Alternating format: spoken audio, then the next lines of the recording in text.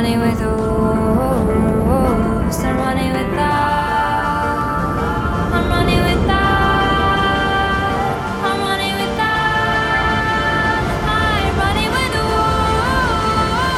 I'm running with O's tonight, I'm running with O's, I'm running with O's tonight, I'm running with O's. Chapter 10.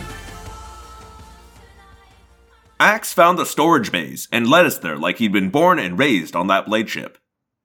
They know about insect morphs, Cassie said. We're vulnerable. They could flood the ship with insecticides.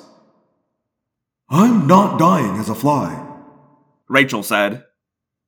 They want me? I'm taking some of them down with me. She was already demorphing. And as far as I could see, she was right. Forget dying as a bug. If the Yeerks were going to catch us, it wasn't going to be with a can of Raid. We were about as trapped as we could get. Visser 3 knew we were on his ship. It was only a matter of time. And as far as this battle was concerned, the Yeerks owned time. In our normal bodies again, we could see how scared we were. I could see the way Jake was gritting his teeth, Rachel's mean grin, Cassie's worry, tinged with sadness. It would almost have been better to remain in Morph. In Morph, you could hear the fear, but you didn't have to look it in the eyes. I was watching Rachel, trying to decide for the millionth time whether she was brave or just insane, when I happened to focus past her. Rising up behind her was a pillar of glass, a cylinder 10 feet, 12 feet tall, and half as broad. Inside the cylinder was a vague shape, blood red and midnight blue slashes, highlighting a glistening silver body. Yes, body. Because despite the frosted glass and the mist that filled the cylinder, that 10-foot-tall tube contained something biological. There was a row of the cylinders spaced across the cargo bay, maybe 10 in all. They look like creatures of some kind, Cassie said. I could feel the cold emanating from the cylinders. I reached out to touch one, but my fingertips went numb before they had gotten within an inch of the surface. Okay, this is totally unnecessary new weirdness, I said. They look almost like... Axe began. Like what? I demanded. I was going to say they look like the Venber Visser 3 mentioned, Axe said. But they cannot be. What's a Venber? Rachel asked. An alien race from a frozen moon several dozen light years from here, Axe explained. We learned about them in school. They were among the earliest evidence we obtained of life beyond our own planet. But the Venber have been extinct for thousands of years. Yeah, well, speaking of extinct, I said, we'd better get morphed or we're gonna end up the same way. Cassie was trying to peer through the mist, struggling to get a closer look at the big, silver creatures. What would Visser 3 want with some extinct aliens? What do you know about these guys, Axe? They never got beyond primitive tool use, though they may have had the intelligence to evolve further, had they survived. They lived in very cold conditions, 200 of your degrees below zero. Now there are degrees too? I muttered. Hey, here's something to think about. The bad guys could be here any minute. Any of our minutes. Do you want to spend the last few minutes of our lives talking about extinct alien popsicles? I must have sounded a bit hysterical. Jake actually smiled. Marco's right. Get ready. Suddenly, Axe looked alert, like he was listening to far-off music. We are descending, possibly preparing for a landing. Fine, whatever. Let's morph, Jake said. Descending? I wondered. Preparing to land? Why would Visser 3 let the ship land? If he landed, we could conceivably escape. A mistake? I shook off the worry. I had enough worries already. Minutes later, we were as ready as we were going to get. Jake was in tiger morph. Rachel was a grizzly bear. Cassie was a wolf. And Tobias and Axe were their own handsome selves. Me, I went gorilla. Together, we were a tough, deadly fighting team. And then... To our left, a door opened. To our right, a door opened. The door opened right ahead of us. Each door was big enough to frame a dozen Hork-Bajir. Peering over their shoulders were more Hork-Bajir. And right then, I realized why Visser had let the ship land. He'd located us. He knew he had us. And we were definitely dead. Chapter 11. I stopped breathing. Hork-Bajir were everywhere. Everywhere. This wouldn't be a fight. This would be a slaughter. Then, at the center door, he appeared. Well, well, well. Here aboard my own ship. How nice of you to come around to see me. Can I offer you anything? Something to drink? To eat? Or maybe just a quick death? The Visser laughed. He had reason to laugh. 3 doors opened and filled with Dracon-armed Hork-Bajir. Give the word, Jake. Rachel whispered. Give the word and I swear I can at least get him. 3 doors? Wasn't there a 4th door?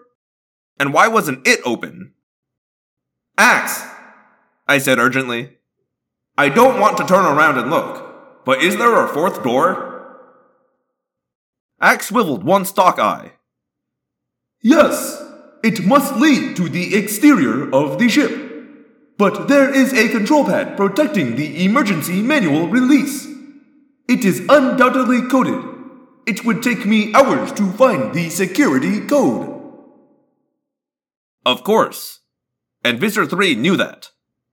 But maybe this wasn't a case for subtlety. I flexed my canned ham fist. Jake, there's another door behind us. A keypad. Maybe I can break it open. And get fried before you twitch, Jake pointed out. No, the Yeerks will not fire weapons in here. Not with those canisters, Axe said. They are obviously valuable specimens. Jake reached a very fast decision. Rachel, next word Visser 3 says, you slam the nearest canister. Marco, the keypad. Axe, back up Marco. Tobias, Cassie, and me, straight at Visser 3. A feint. I was getting ready to make a lame pun about feint and faint when the Visser spoke. Surrender now and... Before he could get to his 4th word, Rachel struck. A mountain of grizzly slammed hard into the nearest cylinder. Wham! Nothing!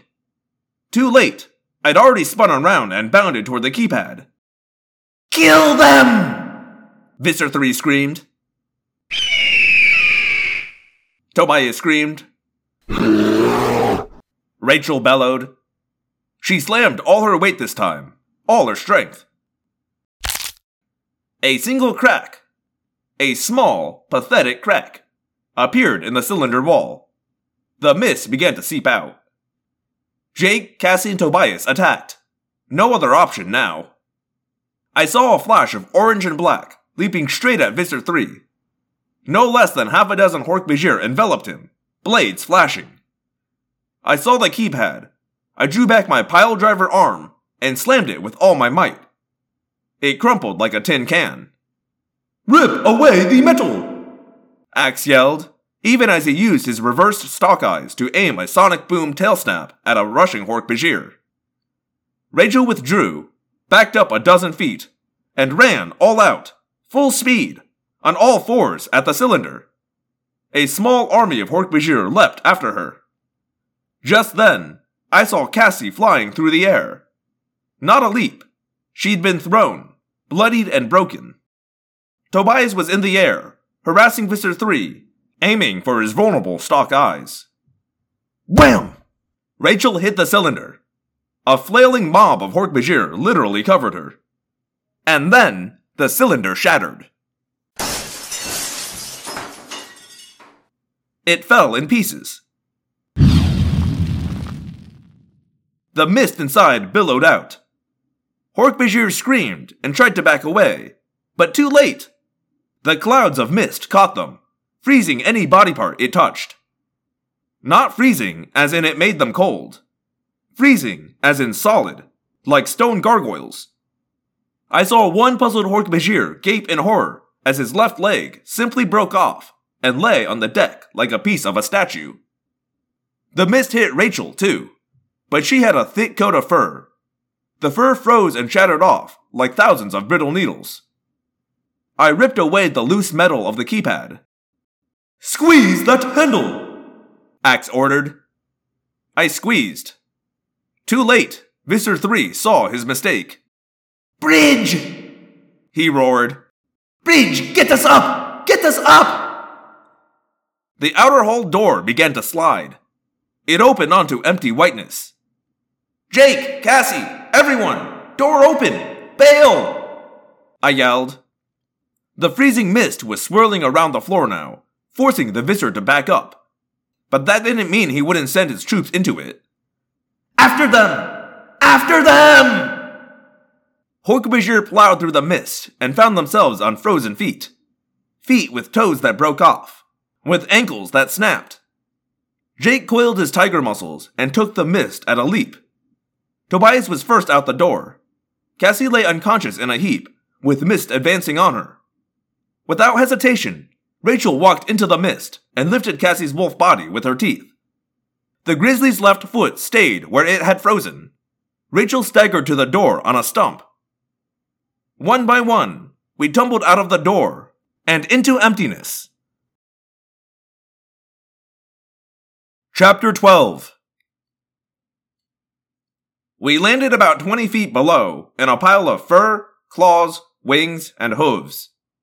I hit hard, face down.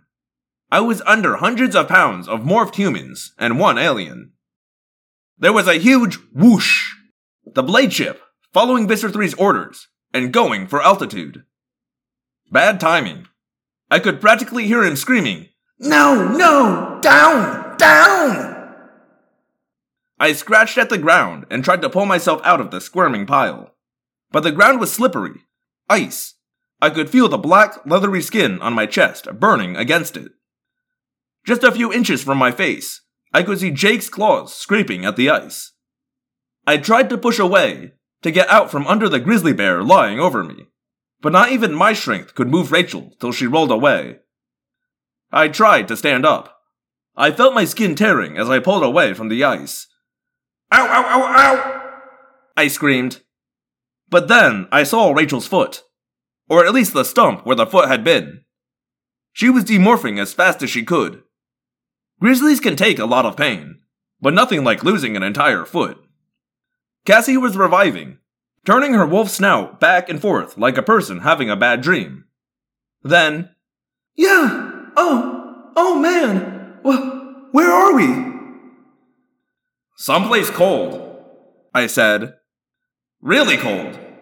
You better demorph and remorph fast. I could see the blade ship.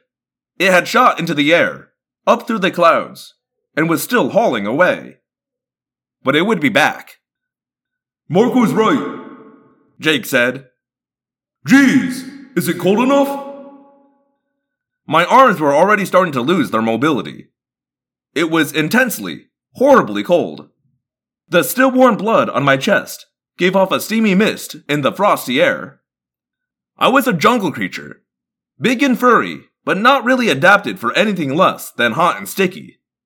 And we were a long way from hot and sticky. Cassie was human again, standing barefoot on ice. Think I'll morph, she chattered. Rachel wasn't far behind her. What is this? Alaska? She demanded, steam escaping from between her lips. As out of place as we all were, no one looked more out of place than Rachel in human form. Could be Alaska, Tobias said. About a mile that way, I see some kind of base or even a town. Lots of gray, corrugated metal buildings, one bigger than the rest. Big doors like on plane hangars. There's like this giant bowl attached to the roof. And that's the Hawk Report, boys and girls. I am morphing before I end up in the frozen food section, next to the frozen chicken. That settles it, I said. It ain't Hawaii. I couldn't see the base in any detail, just a vague outline in the distance. But to my right was an endless body of half-frozen water, a jigsaw puzzle in ice. On our left, 100 yards from the shore, was a huge outcropping of craggy rocks, the foot of an enormous mountain range that swept up and away into the distance. No trees, no grass, just a ridge of black rock and white snow. Not the Caribbean either, I said, trying to ignore the fact that my big gorilla feet were freezing in place. Oh! Cassie cried. I've never felt cold like this. I'm a wolf, and I'm cold. Tobias! Rachel shouted. He had suddenly collapsed. He lay on the ice, flapping his wings lamely. I can't fly. Can't morph. Losing. Rachel scooped him up and tucked him into her chest with hands half human and half bear. She morphed, growing huge around him, all the while keeping him pressed to her fur. I slapped my big hands against my arms and rubbed, trying to work feeling back into my fingers. I looked up and saw the blade ship, an ominous black shape against the clouds. He is not coming back this way, Axe said. He will be heading for his base. You'd think that would make us feel better, but no one thought for a minute that he was just going to let us go.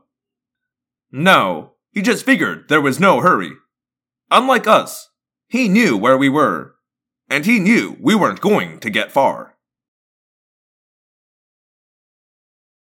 Hello, Phantomorphs, and thank you for listening to another episode of Audiomorphs, the Animorphs Auditory Experience. As always, this is your host, Daniel. Thank you for bearing with me as I took a week off for Thanksgiving. I really needed that. And now I'm back, I'm refreshed, and there's a loud car outside of my window, so nothing's changed.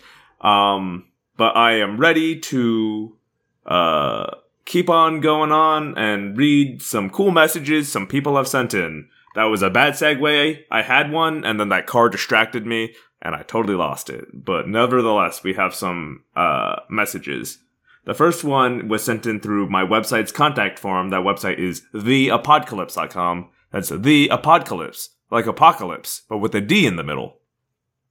And this was written by Becky, who writes in saying, Hey Daniel, I stumbled on your Audiomorphs podcast on Spotify.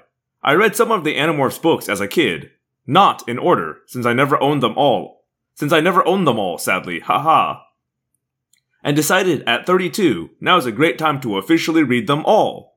A friend sent me links to read them all for free. Very exciting. Anyway, I don't know why I looked up Animorphs on Spotify, but I did. And I just wanted to say, you are amazing! I am absolutely enthralled with how you read the books.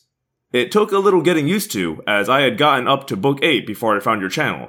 But after listening to you do all the voices for book 9, The Secret, narrated by Cassie, I was hooked. You do such a perfect job. Now I can't imagine them in my own head any other way. Voice acting is hard work, dude, especially doing different voices and remembering them all and switching so fluidly between sentences when they are all talking to each other. I just finished book 11, The Forgotten, with the time-traveling stuff, and I loved how you incorporated the jungle sounds, and always loved the Dracon beam noise. I also heard about you getting rid of all the episodes and just keeping the whole books. I love listening to the little things at the end of each episode, so maybe if you kept that or part of it in there, like as a mini intermission, that would be super cool. Anyway, I just wanted to say thank you for all your hard work, dedication, and love for the series. These books have been such a soft spot in my heart. What kid doesn't want to fly? Or be a tiger, or bear, or a dolphin, or a billion other animals? Maybe not bugs though, haha. And save the world. You bring extra heart and excitement to the series. I was never a huge audiobook person, mostly because they're expensive, but I look forward to just driving places and listening to Audiomorphs, or cleaning my house and listening. It's just so wonderful, so thank you. You are much appreciated, and I can't wait to get further into the series. Thank you, Daniel. No, thank you, Becky, for that wonderful and kind message and listening to the series. And don't worry, a surprisingly large amount of people, which I mean like 2 or 3, I think, but, you know, for the rate of replies I get about the show, pretty high, wrote in and said, no, wait, we like the mini episodes and having the thing at the end, so it's here to stay, don't worry. almost you're on book club, so 10 books into the future or so. We're still doing these. But thank you so much for writing in. I'm so glad that you're enjoying this and that you like what I do. I'm so glad you think my voice acting's good. It's, quite literally amateur hour. I'm learning as I go, but appreciate it, and I appreciate you. And I'm 31, so hey, never too late to start. I reread these when I was like 26. Never too late. It's a good series. I don't know what to tell you. Thank you so much, Becky. I also got an email from our longtime listener, Tank. That email is audiomorphscast@gmail.com. Tank wrote in and said, "Hi Daniel, I hope you are well and had a great Thanksgiving. I was meant to email in after."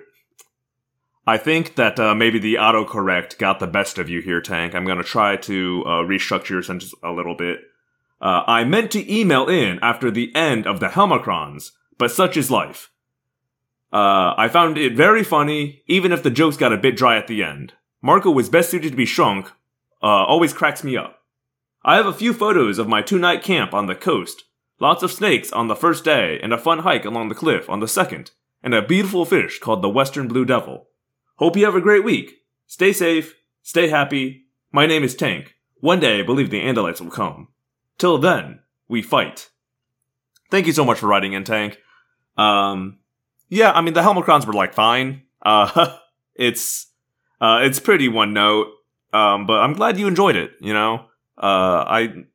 it's there, so I hope people do enjoy it. Tank also sent me a bunch of photos. They're all very pretty. Listen, folks, he was not kidding about this Western Blue Devil fish. That's quite a pretty fish. It's got, these, iridescent points of, super rich deep blue, that just shimmer. It's just very pretty. I'd recommend looking it up. I'm not gonna post it on Twitter, sorry. You can just Google it. It's called the Western, Blue Devil. One more time, the Western Blue Devil. Siri, look up Western Blue Devil. There you go. You're welcome, people. That is all the message I have this week. Thank you, Tank and Becky, for writing in. If you'd like to write in, you can do it through the two aforementioned places, or a third place, and that's on Tumblr. That's audiomorphscast.tumblr.com. You can also reach me on Twitter. That's @audiomorphs. I might just reply if you do that, but that's also a place you should check. If I'm ever late posting an episode, I will probably have a reason up there for why. That's, I think, all I got for you this week. So thanks for listening, and I will see you all next week. My name is Daniel, and I believe one day the Andalites will come. Until then, we fight.